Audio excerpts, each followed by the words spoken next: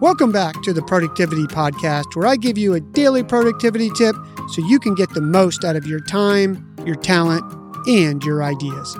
I'm your host, Brandon White. Here we go. Did your alarm ever wake you up and you hit the snooze button only to feel guilty about it because you feel like you're doing something wrong? Today, we're busting the belief that you've been told that hitting the snooze button is a bad thing. New research shows it's actually good for you and will boost your energy levels, getting you ready to have your most productive day yet. Today, you'll get a little bit of the history of this old belief. We'll go over the new research and then explain how to put it in action. Let's be honest, hitting snooze to get 9 more minutes is hard to resist.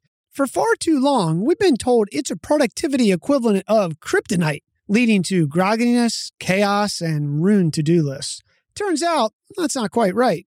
The snooze might actually be your secret weapon. New research published in the Journal of Sleep Health titled The Effects of Fragmented Sleep on Morning Alertness and Cognitive Performance, a comparison of naps and multiple alarm snoozes, compared the effects of napping and multiple alarm snoozes on morning alertness and cognitive performance throughout the day.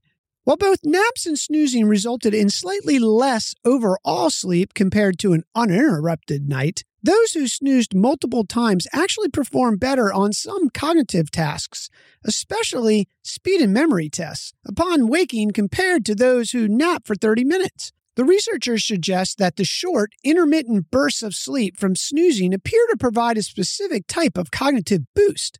It seems those quick jolts of consciousness from the alarm might just be the jumpstart your brain needs.